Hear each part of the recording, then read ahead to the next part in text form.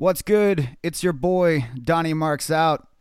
I am here with the Gym Rat, and together we are the hosts of the Markout show. And together we are your WWE World Podcast Champions. Welcome to episode 2.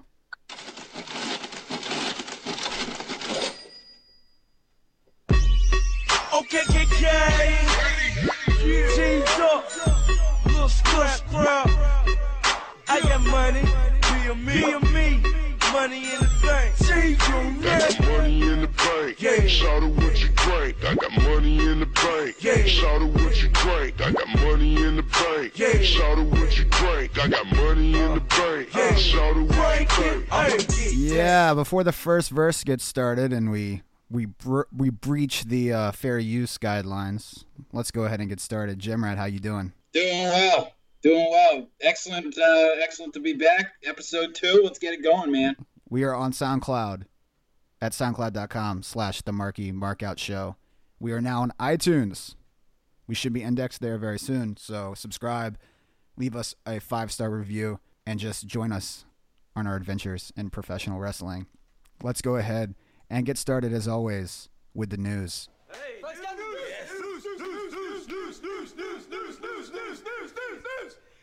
All right, so nothing quite as scintillating as last week's report that Brock Lesnar was going back to the UFC, but we've got some good stuff this week. Gawker filed for bankruptcy because of the Hulk Hogan lawsuit. Let's go ahead and take a quick listen to Roger Yu's story from the USA Today. It's looking like Gawker Media's days are numbered. The company that owns the snarky news site is looking to sell its online news websites after it filed for bankruptcy Friday.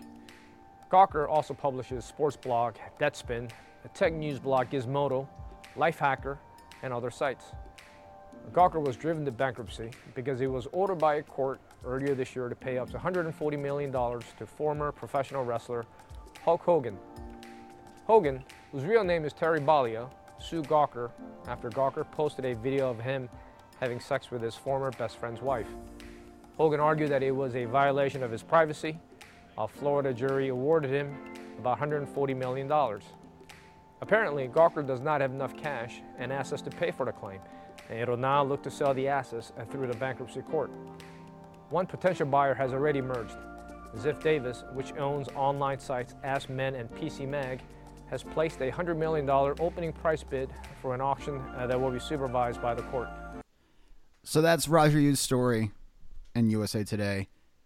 And good God, I know that Hogan always goes over, but this is just a story about one piece of shit winning a battle against another piece of shit. Good riddance to Gawker, I say. Gym Rat, how are you feeling about Gawker filing bankruptcy, which is essentially they're protecting their website from having to seize or give their assets over to Hulk Hogan. So it's basically just a move to buy them more time so that they can find a buyer for their website. So most likely it's not going away.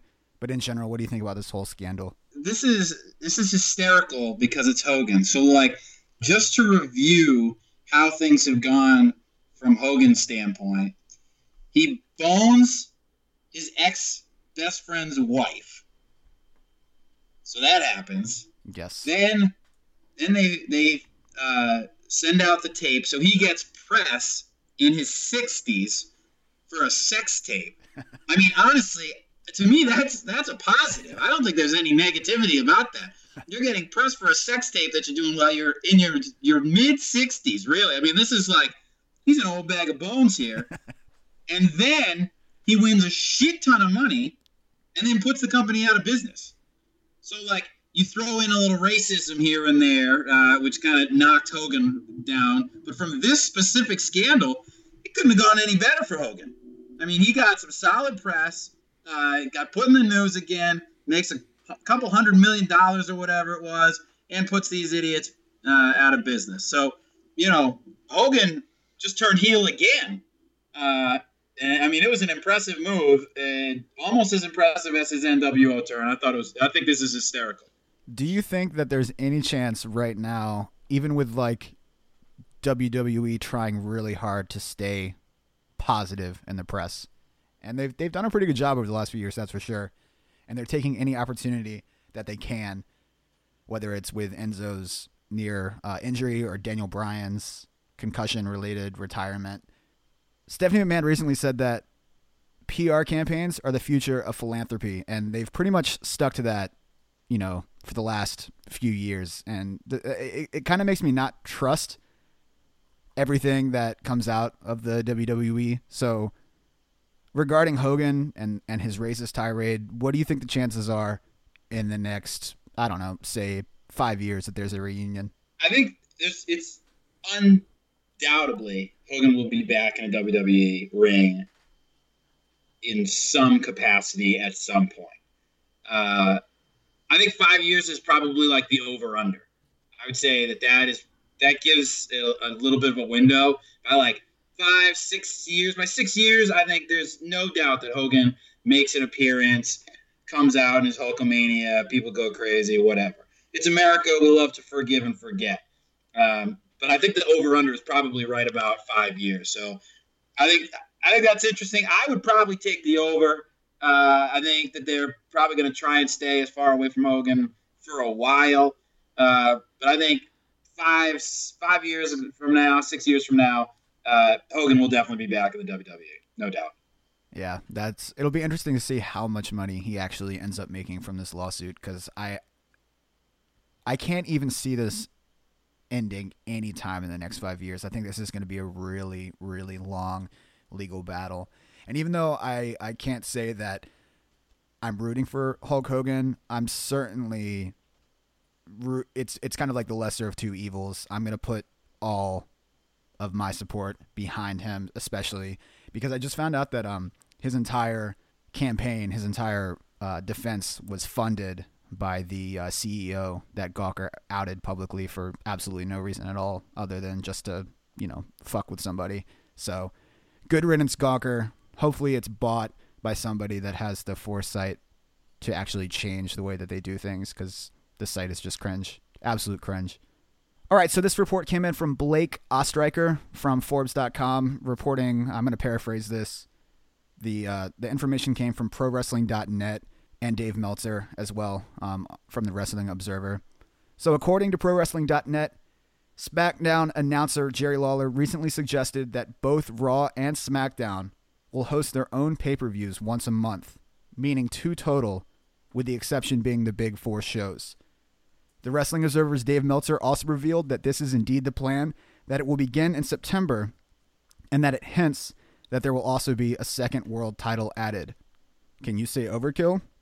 One of the biggest problems with WWE these days is that in a world where many people prefer things to be short and sweet, there is far too much WWE content for even the most passionate fans to consume on a daily basis. During the average WWE week, there is a 3-hour episode of Raw, a 2-hour episode of SmackDown, and a 1-hour episode of NXT.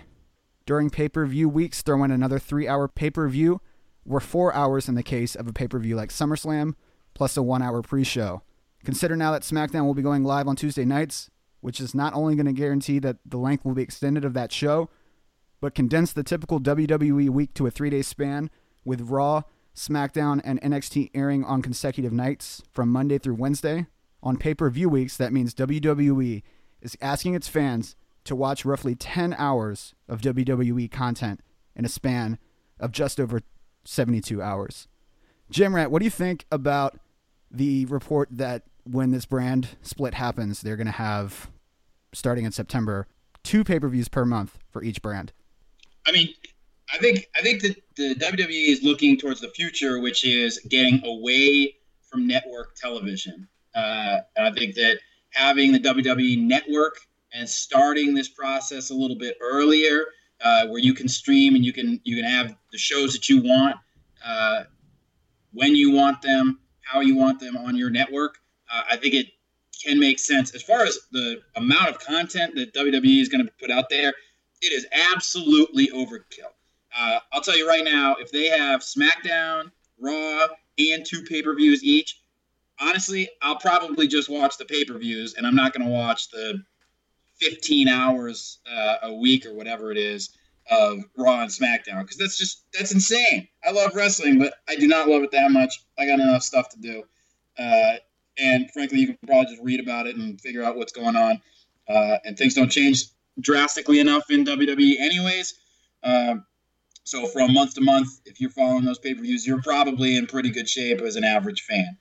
I don't see how SmackDown necessarily survives. I mean, SmackDown has never been a huge component to WWE television. It hasn't been a massive ratings kind of show. Obviously, if it's on UPN and everybody else there's like 11 people in the country watching any other UPN show, it's the highest one. But being on USA now, I'm interested to see how that goes. I think you're absolutely right. There's too much content, and as a fan, do I need to watch every single thing to know what's happening and follow, some of my favorite wrestlers? Or if I get 2 pay-per-views a month, am I pretty good?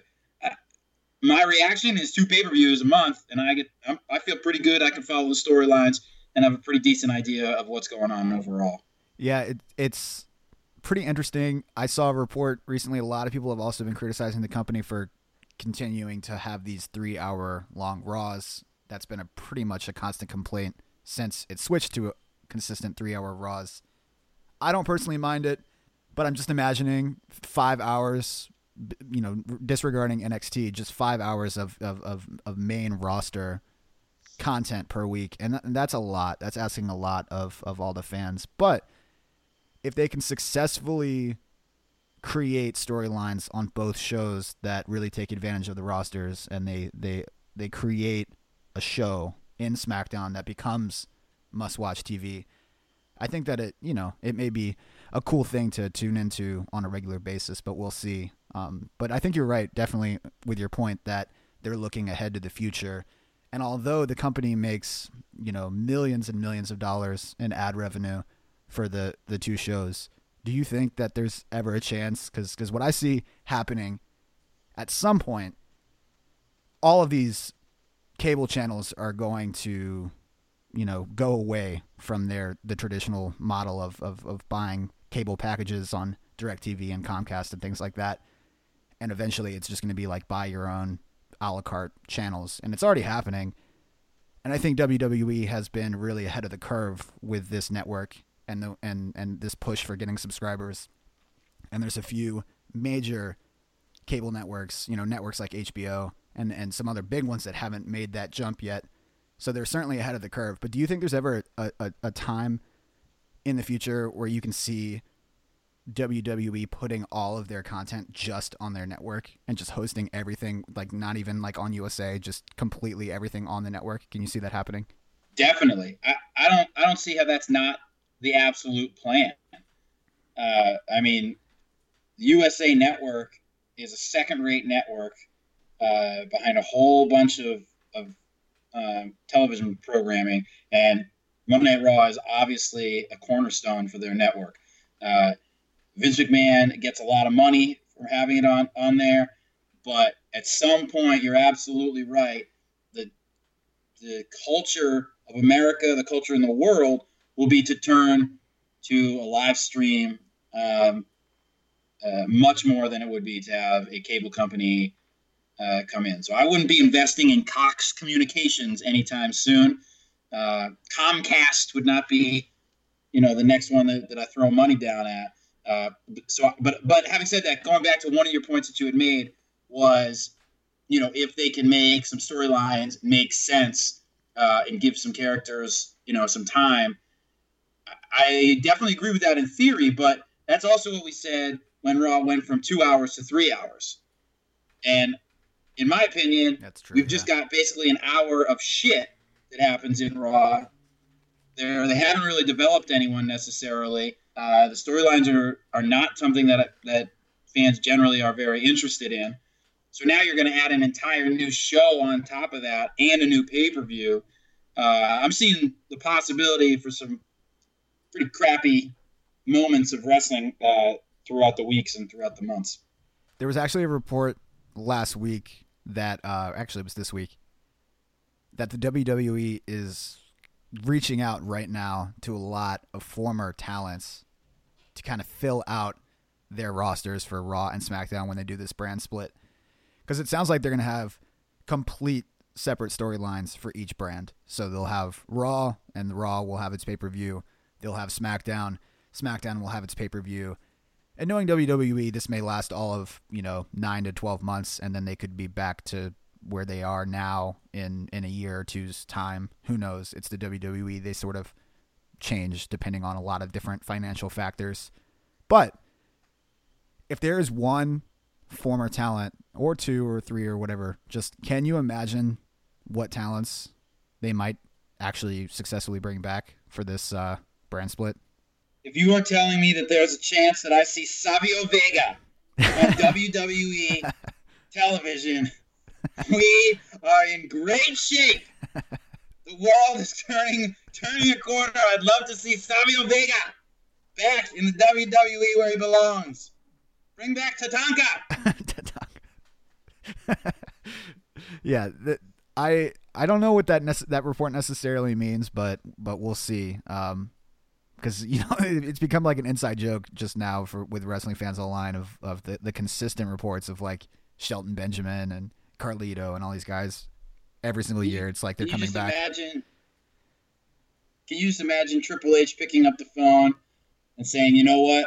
I got 2 phone calls I'm going to make. I got to touch base with Buff Bagwell and Scott Steiner.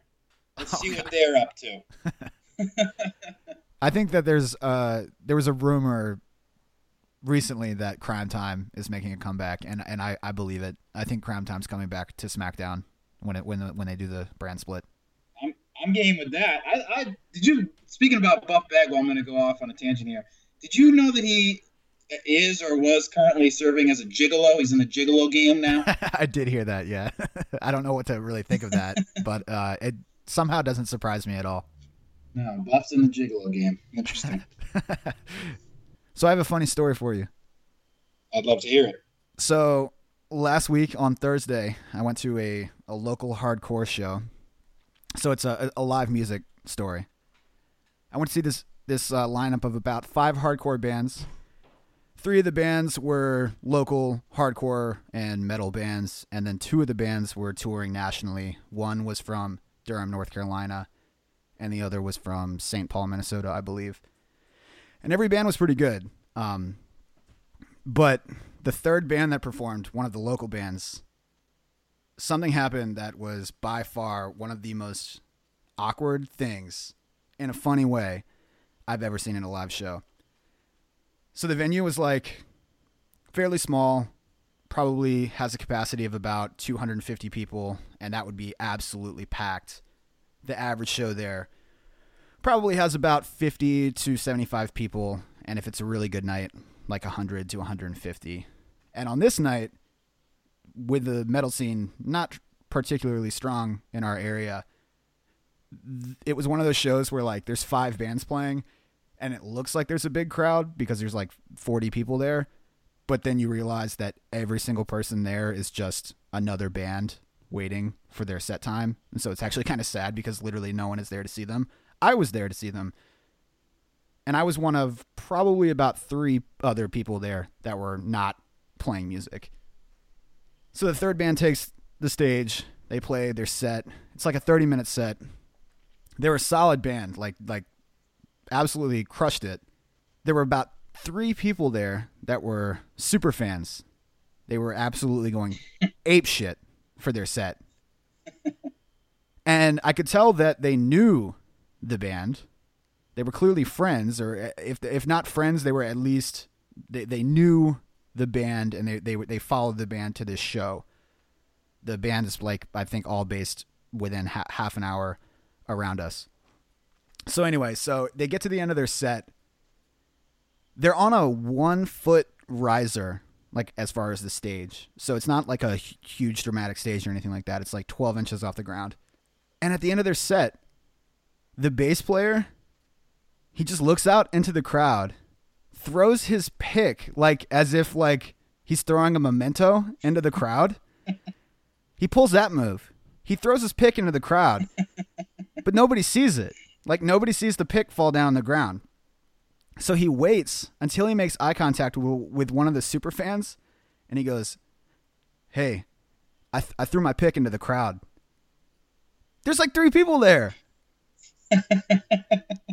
So the guy, the super fan, he puts the light of his phone on and starts searching for it for like 30 seconds. He's like walking around the venue like looking for this pick. And then he finds it. He picks it up and he goes, "I swear to God," his actual quote is, he goes, "Golly, I found it." And he puts it in his pocket. Never in my life have I seen a musician with that much confidence on stage. I mean, he was performing in front of 3 people, and he pulled the "I'm going to throw my pick into the crowd as a memento." Well, it's one of the most ridiculous things I've ever seen. It was kind of awesome, actually, now that I think about it. You're going to want this pick. You're going to want this.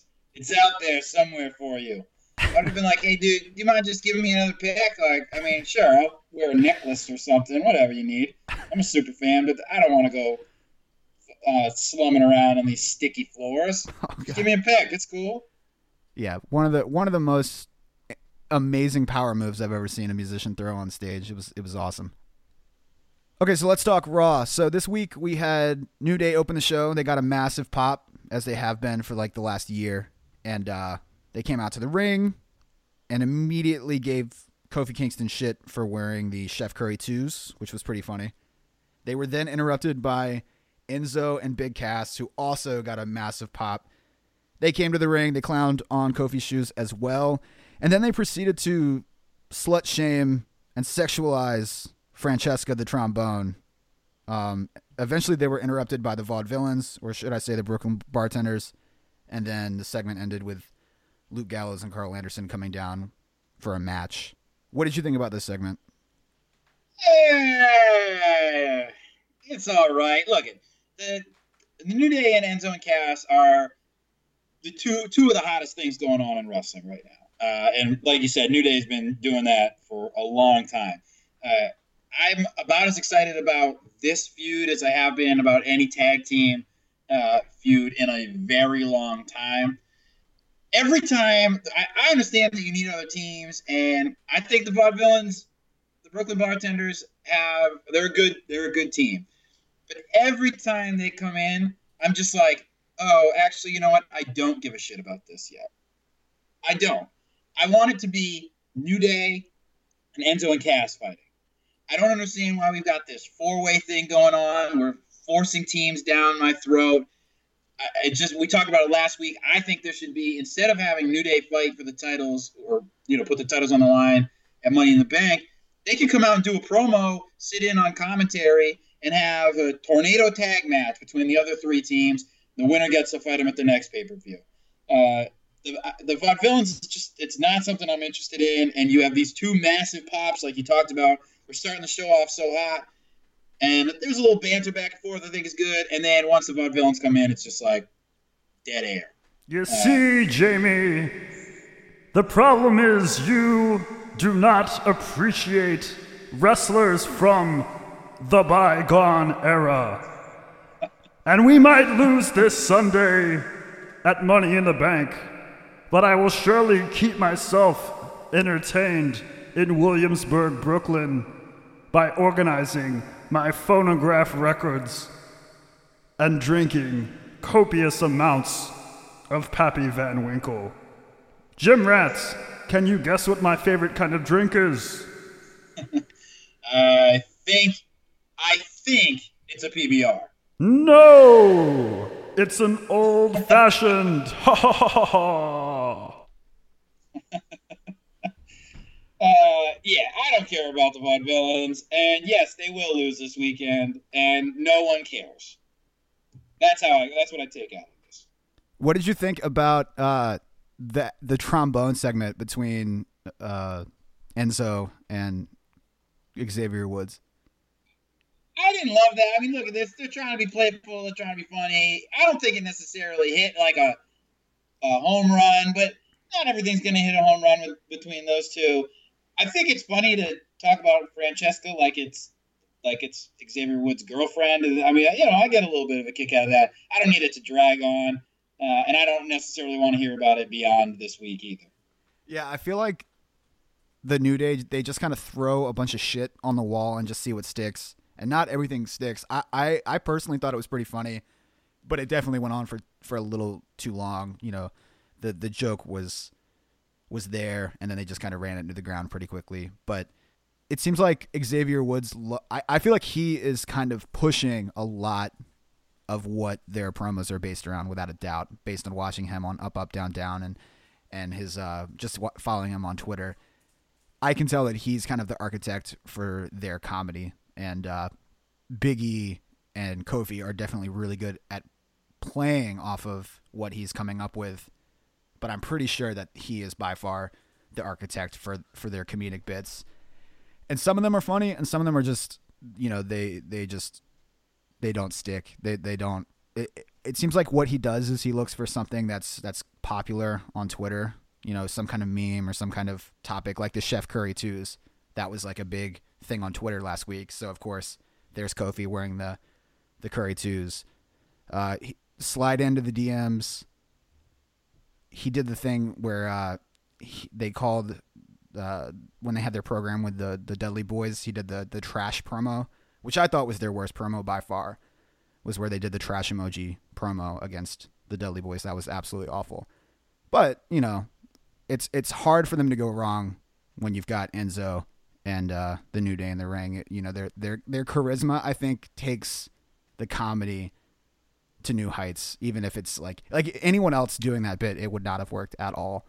And I mean, can you imagine like a different tag team trying to get Bootios over? I mean, what? It's just not even possible. Well, I think you're right. And then the other thing that kind of goes along with that is I've read a lot of people are irritated that there doesn't seem to be any like tension or animosity between Enzo and Cass and the New Day. I don't mind that. I don't necessarily need to feel like every single time there's going to be a match, these two people need to hate each other. I don't mind it, and I don't really mind them coming out and kind of going back and forth, giving a little comedic banter and getting out of the way. Adding the vaudevillains is stupid, and like you said, if shit doesn't stick, then just move on from there. I think that's fine. But some of the stuff as far as like not having enough animosity between the two teams, that doesn't bother me at all. Do you feel like that's missing, or do you feel like that's a missing link? I think that they were trying to create that animosity by talking shit about Francesca the trombone, and so it'll be interesting when there's that moment on Sunday when you have probably Xavier Woods and Enzo face off in the ring for real, because I guess that we didn't get to see that because of the vaudevillains or the Brooklyn bartenders interrupting. So the animosity, I would imagine, you know, a face versus face rivalry always is interesting, but I think that there will be some way of getting these teams to interact in a competitive fashion. But the trombone promo definitely didn't do it. I don't think so. So who from the New Day is in the match at Money in the Bank? That's a good question. I would guess it's going to be Big E and Kofi Kingston. And so I guess, yeah, that's what I would say. I would say Big E and Kofi Kingston. That's usually what they have. And then you've got Xavier Woods there as like the cheerleader of the group and doing his thing with the trombone. See, I would normally say that, but I agree with you from the standpoint of like Xavier Woods and Enzo there has to be a moment between the two of them, right? So right. I would imagine, I'm thinking that Xavier Woods may actually get the nod over Kofi. Yeah, that would be interesting for sure. All right, so next up we had a backstage segment with Shane McMahon and Stephanie where they kind of did their thing, arguing in that awkward way that they've been doing. Their interactions together just have been driving me crazy the last couple of weeks. I don't understand the tension that they're creating. It's just not coming together in my mind, at least. I don't feel like there's any tension. I feel like it's just sort of like they're going to try and coexist like it's an actual thing that they're doing. This is an actual job, and they've got to coexist together. I don't want to watch that. I don't want to watch somebody actually work. The point of this situation is that there's got to be some serious tension, and I don't necessarily feel that from either of them. Well, it's like last week, Stephanie announces that she's going to run SmackDown. Then this week, it's, oh no, here's Shane. He's going to run SmackDown. Never mind. It literally feels to me like they have no idea, even this close to the brand split, what they're doing. They're just writing it week to week. I totally agree with that. What did you think of Kane coming in with as corporate Kane, which, God, I didn't like that at first, but as soon as he brought out the resume and the letter of recommendation written from The Undertaker, I thought that was absolutely hysterical. I think that the character of Corporate Kane is good, especially for where he is in his career. Like, the Demon Kane is not somebody that, I mean, that shouldn't be a character anymore. It's gone on too long, and he doesn't have that same aura as obviously The Undertaker or anything like that. The problem is, I don't want to follow the corporate thing anymore. I don't want that to be a part of the storyline at all. So Corporate Kane being involved in that, it makes it feel like we're just reincarnating that whole storyline. I'm not interested in that, especially this close to a damn Money in the Bank. Do not put Kane in the Money in the Bank ladder match. No one needs to see that anymore. Yeah, it's not happening. That's definitely not happening. What did you think about the segment where Titus O'Neil came to the ring and then Rusev just came out and attacked him? Because that was next, and then so they have a match at Money in the Bank. Yeah, I think that what you saw on Raw is pretty much what the match at Money in the Bank is going to look like. Absolutely. Titus O'Neil's going to come out.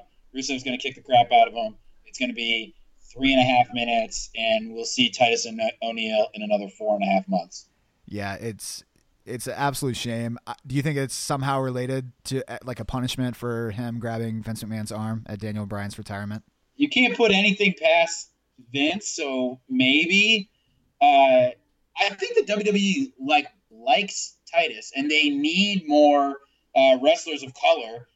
So I think that they want him to be somebody that they're interested in. He seems like an all-around good dude. It just, I don't know. I mean, this is not a situation where he's going to look good in any way. Yeah. Rusev is definitely going to beat the shit out of him, that's for sure. After that, we had the Ambrose Asylum guest spot where we saw the Shield in the ring for the first time together. I thought this was a really, really solid segment that really, really shows how they have money just sitting in the ring. A lot of money. If they can do this right, if they can do this correctly and not fuck this up, we're going to have one of the greatest rivalries that the WWE has ever seen. Seth Rollins, Roman Reigns, and Dean Ambrose are all ridiculously talented in their own ways. And despite all the criticism that Roman Reigns has received over the last year and a half, it's going to be an amazing match. Ambrose did a really good job kind of playing off the tension here. It was great to see him actually give Reigns a dirty deeds at the end of the segment. And I thought the crowd reaction to that was pretty lame, considering how that's really the first time, at least that I can think of. I think that's the first time that he's really taken it to Reigns in that sense. I know that they've had like a couple of awkward standoffs when they've been in matches together, but that was the first moment where Ambrose was essentially like, watch your back. Like, this is every man for himself, and I'm coming for you. And yeah, that was just a really cool segment. What did you think about the segment? I think it's a great segment. I think having those three in the ring, just period, is gold. I mean, that's just such a good storyline, and there's intrigue there. Seth Rollins makes everything a lot better and a lot more interesting, whether it's his matches, his promos. Like, I'm interested in Roman Reigns because Seth Rollins is involved in a match with him. Like, that's the only real reason I have any interest in Roman Reigns. I might get some heat for this. I didn't love Dean Ambrose in this segment. Oh, I don't mind when they started fighting, but like the commentary and him leading the interview, if you will. Yeah. I thought it came across like a little childish, and I don't know. It didn't drive home the tension, animosity, the importance of this match like I think it could have. And it wasn't until the end where I really felt like, oh, Dean actually is a part of this storyline, and I need to be interested in it. I've always wanted Dean to be a part of the storyline, but it wasn't until the very end where I was like, oh, maybe he is. I would have liked to, like, right off the bat, have him be an active participant in, okay, you guys have this match. I want to let you know that if I get it, if I win this match at Money in the Bank, I'm coming for you. The next person you see is me. I wanted that to start it off, So there's immediate tension between the three of them instead of waiting to the end. And the other thing is, so he says, what if I win the Money in the Bank and then I cash it in that same night? So he has to win this match, right? He has to. He has to win. He has to. What's the point of the rest of the things that have happened if he does not win this match? He has to win. He has to win. Okay. There's no other answer. All right. Yeah. If Because once he said that, like, that's the reason I'm watching the pay-per-view, to see A, who wins, what the match looks like between Rollins and Reigns, and then B, is he going to cash in at the end of the night? Like, that's what I want to see. That I don't think he will. We'll talk more about this, I know. Yeah, we'll definitely do predictions. He has to win. Yeah, he has to win, and that's all I have to say about the Ambrose Asylum. I definitely agree with you in a lot of ways about Ambrose's character. It's very interesting how they booked him sometimes as this like complete jokester, and other times he's been this unhinged kind of Mick Foley-ish character. He's been bouncing between this dichotomy, and it's very strange, but at the same time, I kind of like it. I mean, I thought him like egging Rollins on, like kind of massaging his shoulder, trying to get him to crack a smile was pretty funny. The Ambrose character needs a lot of work, and if they can somehow, if they don't fuck it up and they have him win the briefcase, that will be the absolute best thing for Dean Ambrose. That's for sure, as a character. All right, so after that, we had Paige and Charlotte go at it in the ring. Paige picked up a win. Yeah, Paige picked up a win. Finally. Excitement. I mean, I don't care. I have no interest in this. Wow. Paige won, and it's a non-title match, and la-di-da. WWE keeps talking about a Divas Revolution. Does anyone give a shit? I think only the people who are behind the curtain that are actual WWE divas care about what's happening. I am not one of those people. I think we've spent enough time on this. Do you think that, like, I have no idea where this group of wrestlers, where they're going. You know where they're going? They're going to SmackDown. Yeah. I mean, they've got to be bringing Sasha Banks back for SummerSlam, right? I mean, that's the match that they're going for. Sasha Banks and Charlotte? I would think so. But I've also read that there's a lot of concern about Sasha Banks and her potential for injury and her injury history, and they don't know necessarily what they want to do with that. I mean, I don't know. This has been the most mainly down, a couple of ups here and there, just such a lackluster attempt at gaining intrigue in the women's division. Yeah, since they dumped Ric Flair, this storyline has gone absolutely nowhere. It was nice to see Paige. How sad is that, too? Very sad. How sad is it that not only did they need Ric Flair to draw interest in it, but they actually needed him to stick around. I mean, that's crazy. I like Charlotte. There's a lot of stuff that happened in NXT that, I was interested in. I thought that this could be a pretty cool thing up on the WWE main roster, but it just hasn't amounted to anything, and it's not something that I'm interested in at all. Yeah, it is a shame that as soon as they dumped Ric Flair, they dumped Ric Flair so they could build Charlotte up on her own, even though they immediately gave Dana Brooke, a partnership with her. But I think that works out for Dana as well. They've really got to do some work for these storylines moving into SummerSlam, that's for sure.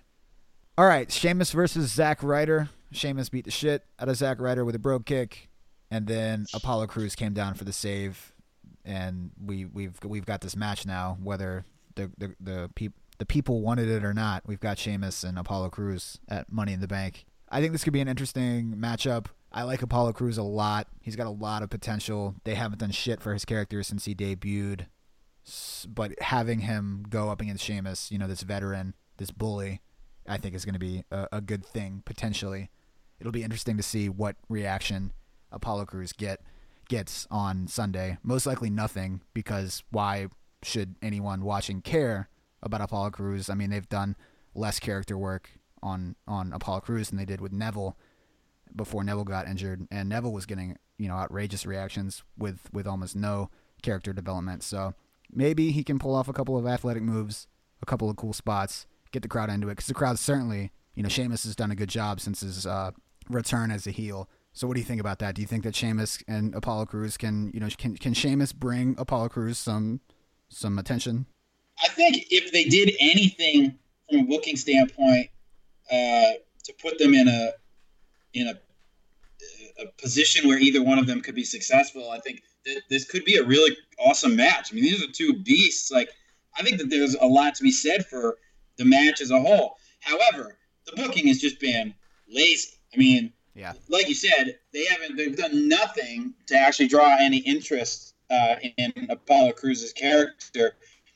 And I'm looking at it, and I'm like, dude, this guy, this would be awesome, him and Sheamus against each other. I think it's hysterical that Zack Ryder even came out. This is another one of those, like, oh, Zack Ryder's here. That's great. Remember when he won friggin' title at WrestleMania? That was stupid. And then Sheamus beats the crap out of him. I think as a match, it could be really cool between Sheamus and Apollo Crews. The WWE hasn't invested anything in it. I was excited about how Sheamus' character came back as a heel. I was excited about the possibility of the League of Nations when that started. Obviously, that tanked massively pretty quickly. But then once that was over, there's no reason to be invested in Sheamus' character right now or what he's doing with Apollo Crews or anything like that. Yeah.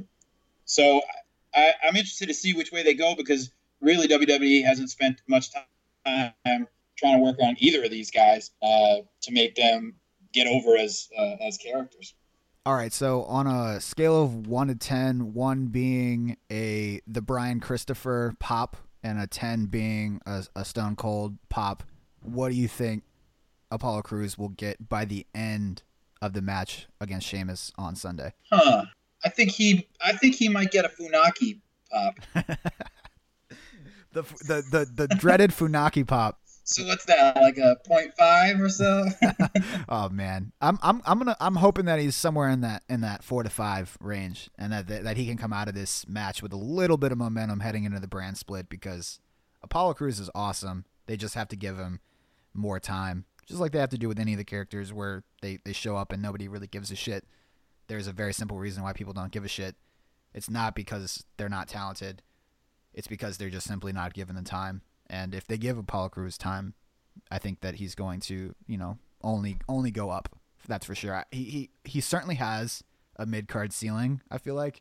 Like, I don't imagine Apollo Crews taking over the main event scene anytime soon.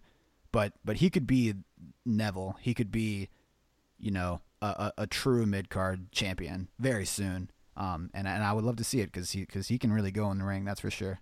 In all seriousness, if Savio Vega came back, and keeping in mind that like the average WWE fan probably is way too young to have any idea who Savio Vega is, do you think Savio Vega gets a bigger pop than Apollo Crews? Probably not, honestly. I would really like to think no. There's a few people online that I know that might mark out pretty hard, but in general, I think most people would just kind of be like, huh? All right, so for the last hour of Raw, we had a series of matches with the Money in the Bank participants. We had Sami Zayn versus Cesaro. Pretty solid back and forth match. Sami Zayn picks up the win. We had the Lucha Dragons versus Alberto Del Rio and Kevin Owens. Alberto Del Rio and Kevin Owens picked up the wins, of course. And then we had Jericho go against Dean Ambrose again. And then, of course, we had the turmoil at the end of that match, which was actually pretty hysterical, watching Alberto Del Rio hit the ring or hit the bell at the end of the match. That just cracked me up for some reason. The commentary was gold. Basically, it was all setting up the interactions between these guys at Money in the Bank. What did you take from that last hour where we basically had all of these guys going at it? I get out of that I'm actually excited about this match. I think obviously any ladder match or anything is typically a spot fest, but these guys are all wrestlers and characters that I'm relatively interested in. Even Alberto Del Rio, like I've always wanted to like Alberto Del Rio, and a lot of people are big fans. I'm not a huge fan, but he's pretty stiff. I think that this will be a really, really good ladder match or Money in the Bank match. I'm these things very rarely flop, but with Sami Zayn, Kevin Owens, Cesaro, Dean Ambrose, it's hard for me to imagine that this doesn't absolutely kill it. So, I think that this is going to be a really cool match. Do I need to see Chris Jericho versus Dean Ambrose ever again? No. I think we've run the bell on that. We're done. The Lucha Libras, well, I don't know what all of a sudden they're involved in. Yeah. I don't necessarily think that needed to happen. But I think, overall it gets me intrigued about the match.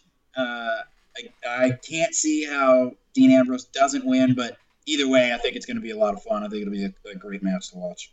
Yeah, I completely forgot to bring up in there the contract signing. John Cena and AJ Styles. That was a lot of character development for AJ. It sets up a match on Sunday where the club will not be involved, quote, unquote, end quote. This was just, I'm absolutely loving AJ Styles' turn as a heel. He's just been absolutely crushing it on the microphone since he turned heel. He was already crushing it in the ring, but man, his heel work on the mic has just been fabulous. And Cena himself as well has just been kicking ass. I thought that they both did a really good job selling the importance of this match. And if they are given the right amount of time and this actually goes to a clean finish and there's nothing screwy at the end, it becomes like a 45-minute match, this could be an easy match of the year contender. I cannot wait for this match. AJ Styles may wrestle circles around Cena in the ring, but based on Cena's work rate before he got injured and he was the United States champion, he showed that he's really improved as a legitimate wrestler. And I think they're going to go all out putting on a show for the fans. And I don't think that their feud is going to end with this match, hopefully.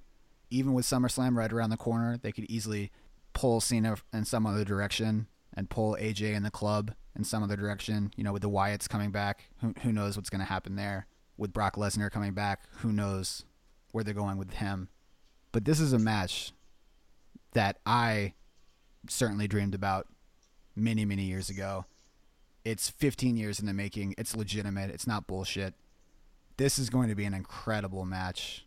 Pretty much you hit the nail on the head. This is going to be an awesome, awesome match. AJ Styles, I followed AJ Styles. I watched a bunch of his TNA stuff. I saw a little bit of his New Japan stuff. I knew he was an awesome wrestler. I think his shtick was kind of always great wrestler, not so great on the mic. I thought he killed it during this segment. I think he's killed it pretty much since he's come to WWE.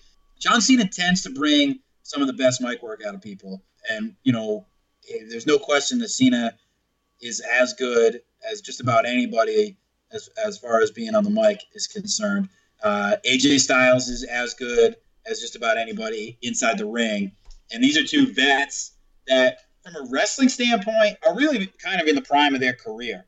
I think you look at like Shawn Michaels, some of his best work was when he was like 38 to like 41, some of those feuds with Cena and stuff like that. There was a lot that he brought to the table later on in his career. These guys, being in their late 30s, I think to me, this has a chance to certainly go beyond just this match. I'm interested to see what the involvement between this match and the club is. I can't imagine that they aren't involved in some way. And I think that that's a good thing to some degree because I think that continues the feud, and I hope that it continues into SummerSlam. It's funny that you bring up Shawn Michaels. I was going to actually ask you this. Lot of really positive comments online by some pretty significant names, some people that everyone's heard of before. A guy named Stone Cold Steve Austin this week said that AJ Styles absolutely carried Roman Reigns through their matches and that he absolutely deserves the spot where Roman Reigns is right now. Kurt Angle said this week that AJ Styles is just as good in the ring as HBK. I mean, I definitely see a comparison. Dude, I'm hard pressed. Look, he's great. You've also got to think about like the eras. AJ Styles had the opportunity to watch and learn from HBK. HBK came up with the shit that Styles is doing and that other people are doing on his own, well before anybody else was even close.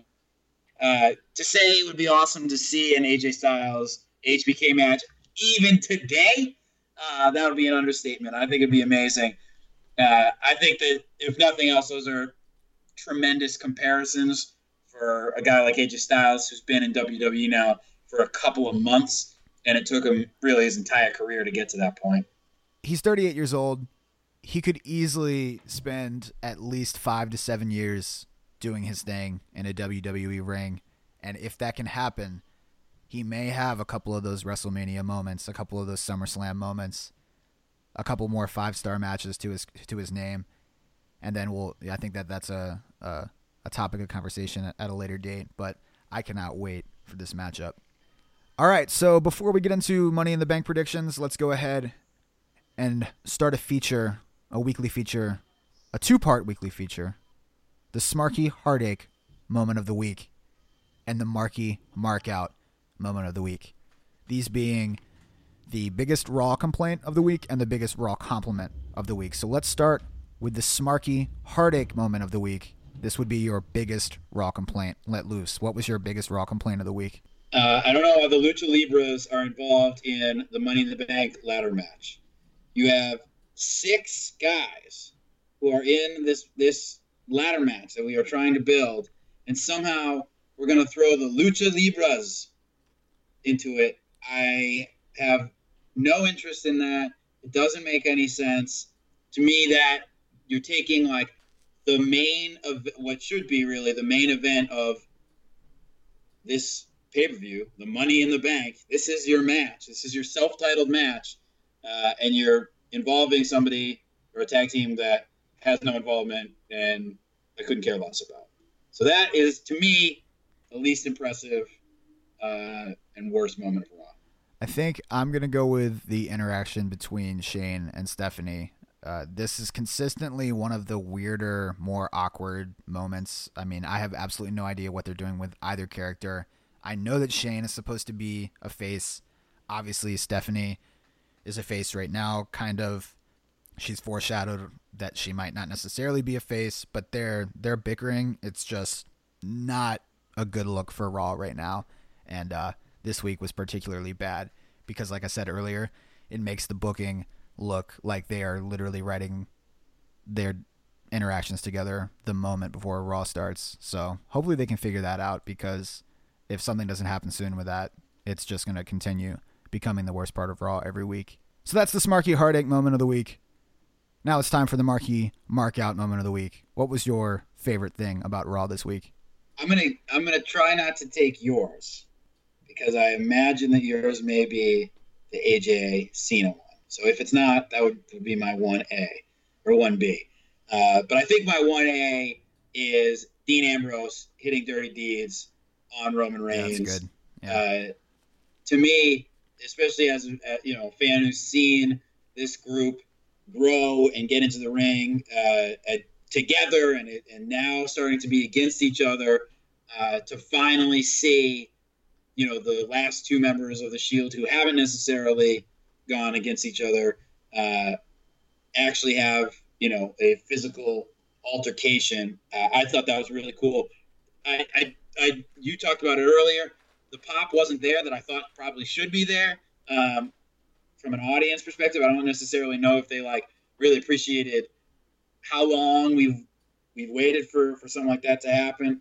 But I thought that was really cool. Yeah, you were right. I'm picking AJ and Cena, particularly the moment where AJ casually said at the end, with your Kmart shopping ass. I thought that was absolutely awesome, and one of the greatest lines against Cena I've ever heard. I loved it. Not that there's anything wrong with shopping at Kmart, but good God, that was a great line, and that was my favorite part of Raw, without a doubt. Not the whole interaction, and then just the way it ended. AJ got the leg up there, and that was great. All right, now let's talk Money in the Bank predictions. So we've got 8 matches on the card. Most likely that's not going to change. So let's go ahead and talk about the strangest one that has received absolutely no build whatsoever. They just kind of threw it on there like they've done for the last couple of months. On the pre-show, we've got Dolph Ziggler versus Baron Corbin, the Lone Wolf. So that's still happening. This is going to be. I don't think that at the end of the year, if there's an award, a Slammy for pre-show match of the year, I don't think it's going to be even possible to give it to anyone other than Dolph Ziggler and Baron Corbin, because this is the only pre-show match that they offer. Yeah, this feud. What is the deal with this feud? I mean, Baron Corbin's going to pick up the win most likely just to make him look, like he can hang with Ziggler. I mean, they've kind of traded wins over the last few weeks, but good God, I feel so bad for both of these wrestlers. Yeah, I feel really bad for Dolph Ziggler. I don't feel quite as bad for Baron Corbin because I feel like when this feud ends in 2018 or whatever, that maybe he has a little bit more of an upside from WWE's standpoint. So yeah, I think Corbin gets the win. The Lone Wolf survives, and hopefully we move far beyond this feud. Yeah, I'm gonna go with Corbin as well. And maybe in the next match, they'll set up a hair versus hair match.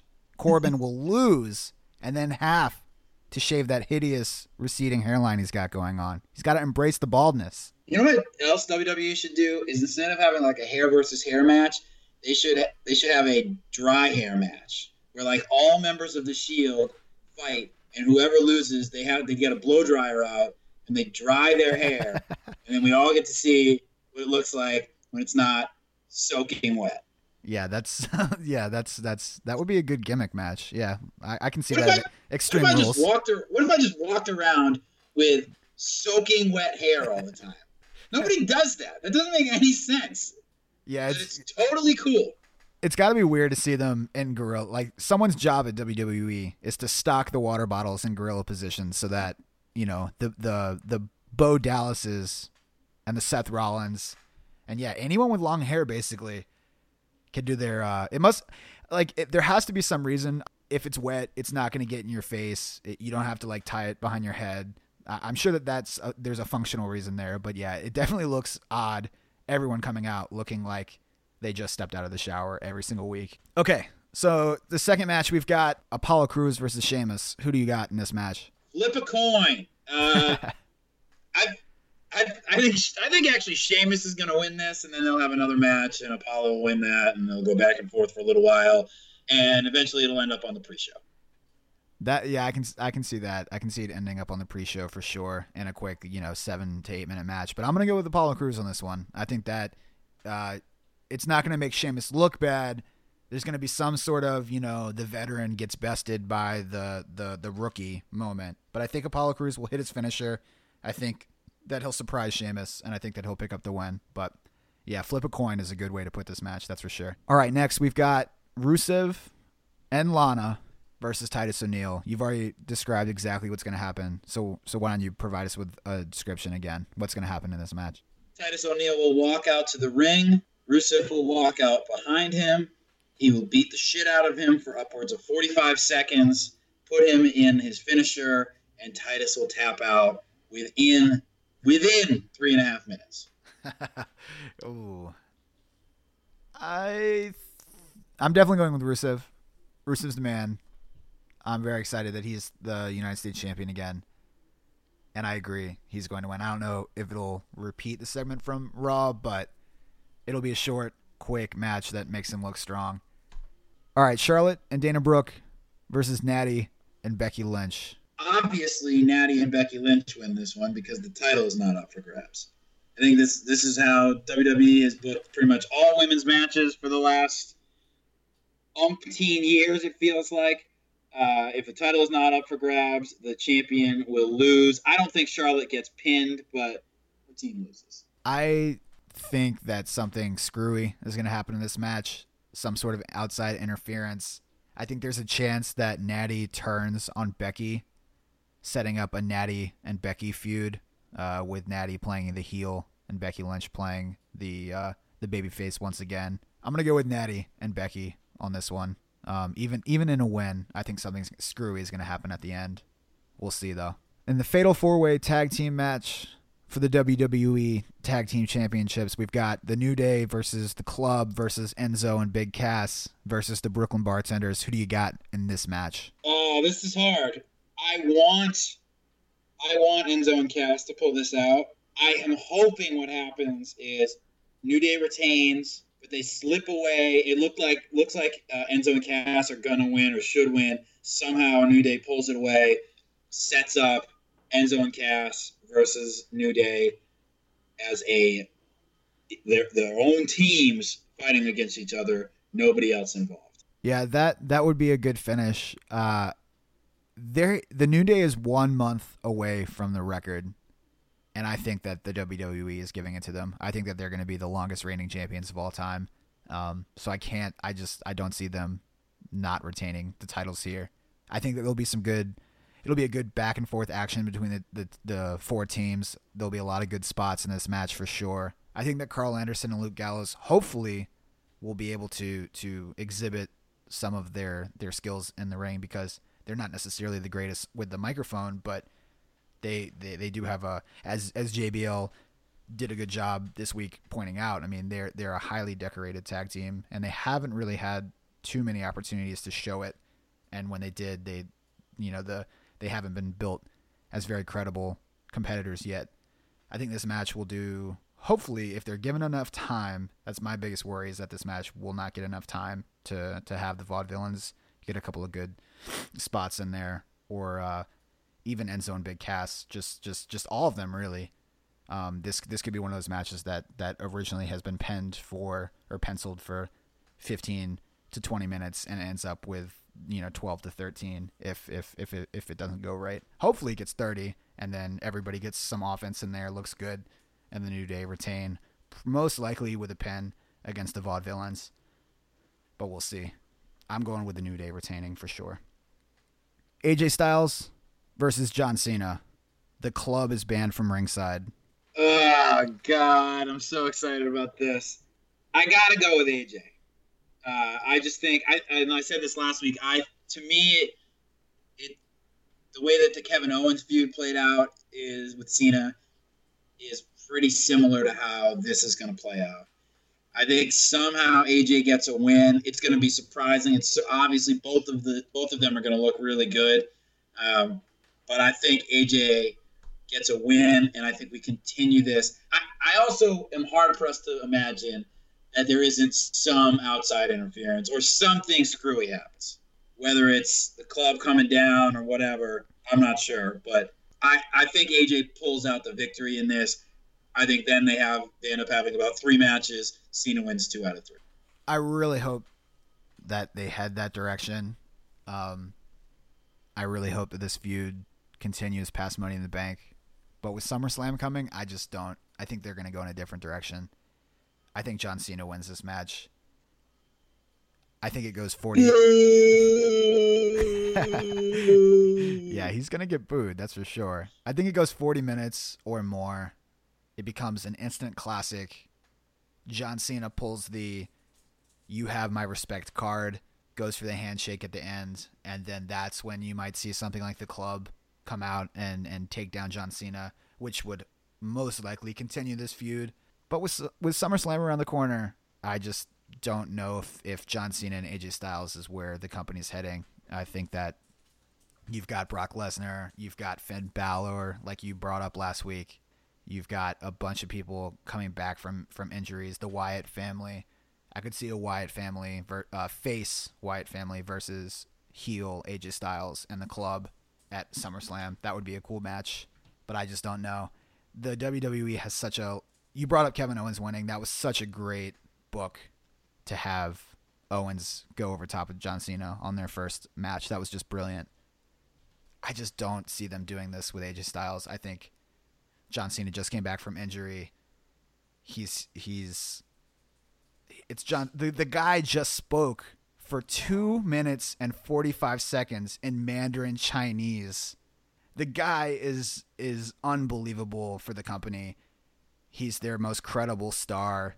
He's still, yes, he's on the I don't want to say the twilight of his career, but I just cannot see Vince McMahon booking AJ Styles to win this match. I think John Cena takes the victory, and hopefully their feud continues, but we'll see. John Cena picks up the win regardless. Kevin Owens versus Cesaro versus Sami Zayn versus Chris Jericho versus Dean Ambrose versus Alberto Del Rio in the Money in the Bank ladder match for the contract. Who's grabbing that briefcase? We talked about this earlier. I don't see, especially after the promo this week, how it would be possible to go any other direction other than Dean Ambrose. I mean, of course, the Roman Reigns and Seth Rollins feud will continue beyond Money in the Bank. Of course, it'll continue into SummerSlam.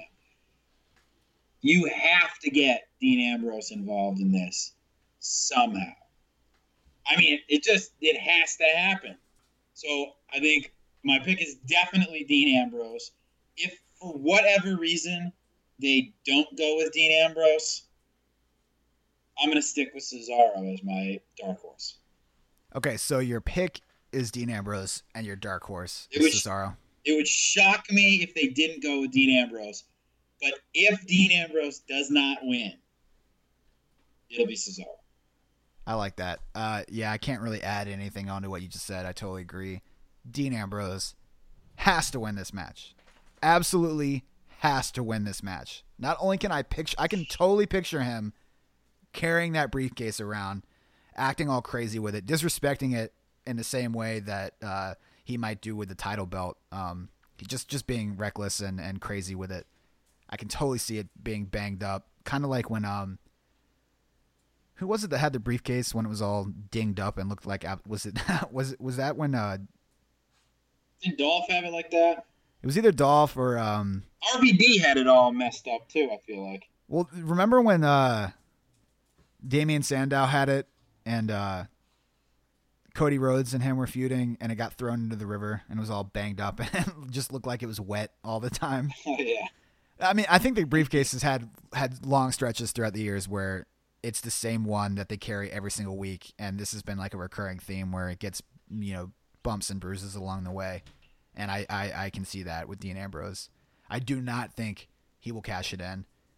He will. His music will come on regardless of who wins. Oh, God. At the end of that match, and you know he's going to be. I hate that spot. I hate that spot so much. It's so played out. It's just like he runs down to the ring, he gets in there, but the ref isn't in there in time, and then everybody's hitting their finishers. It just doesn't happen this week, but the threat is there.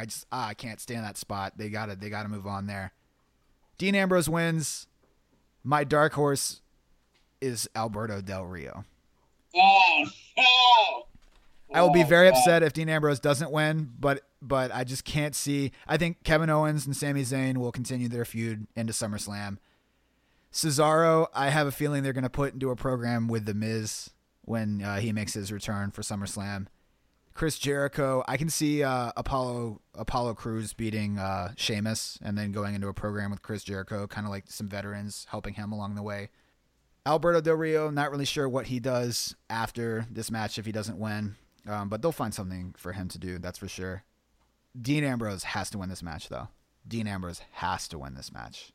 After this, we've got that leaves us with the Roman Reigns versus Seth Rollins match. It's a singles match for the World Heavyweight Championship.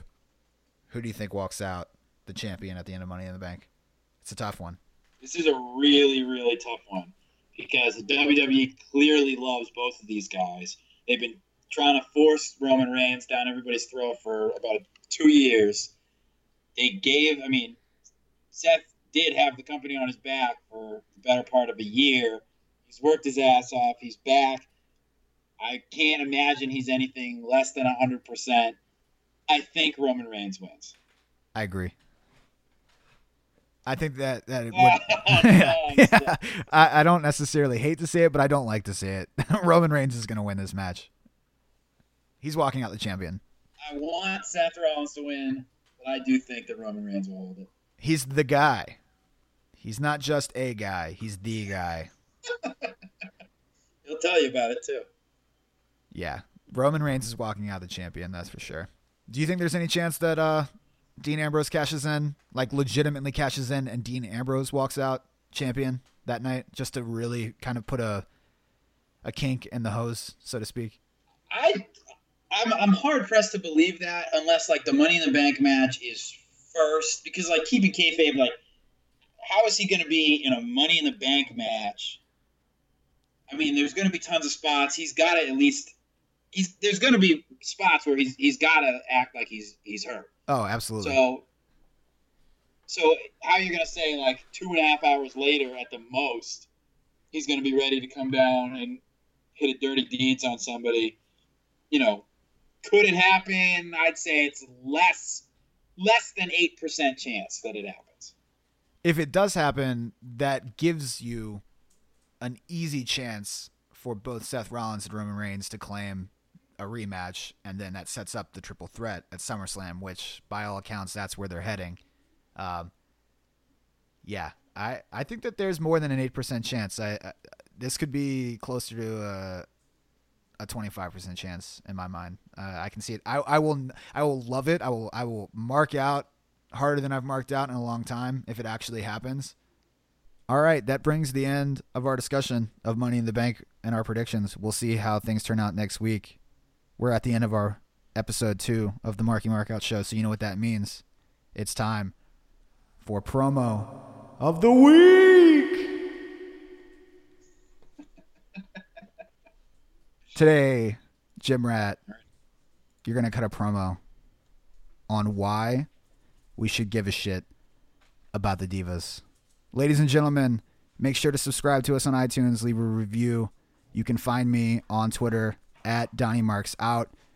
You can find the Gem Rat at JC Moynihan 15. We are the Marky Markout Show. And as we fade out, here's the Gem Rat giving a promo on why we should give a shit about the Divas. We'll see you next week. The Divas Revolution is in full effect, and we are ready to take over the world of professional wrestling. Stephanie McMahon is leading the charge, and we've got champs galore. We've got Charlotte leading the way, and there are others to come. Bayley is in the mainstream. She's going to be coming, and we are the most athletic, the most agile, the most talented WWE Divas of all time. The Revolution reigns supreme.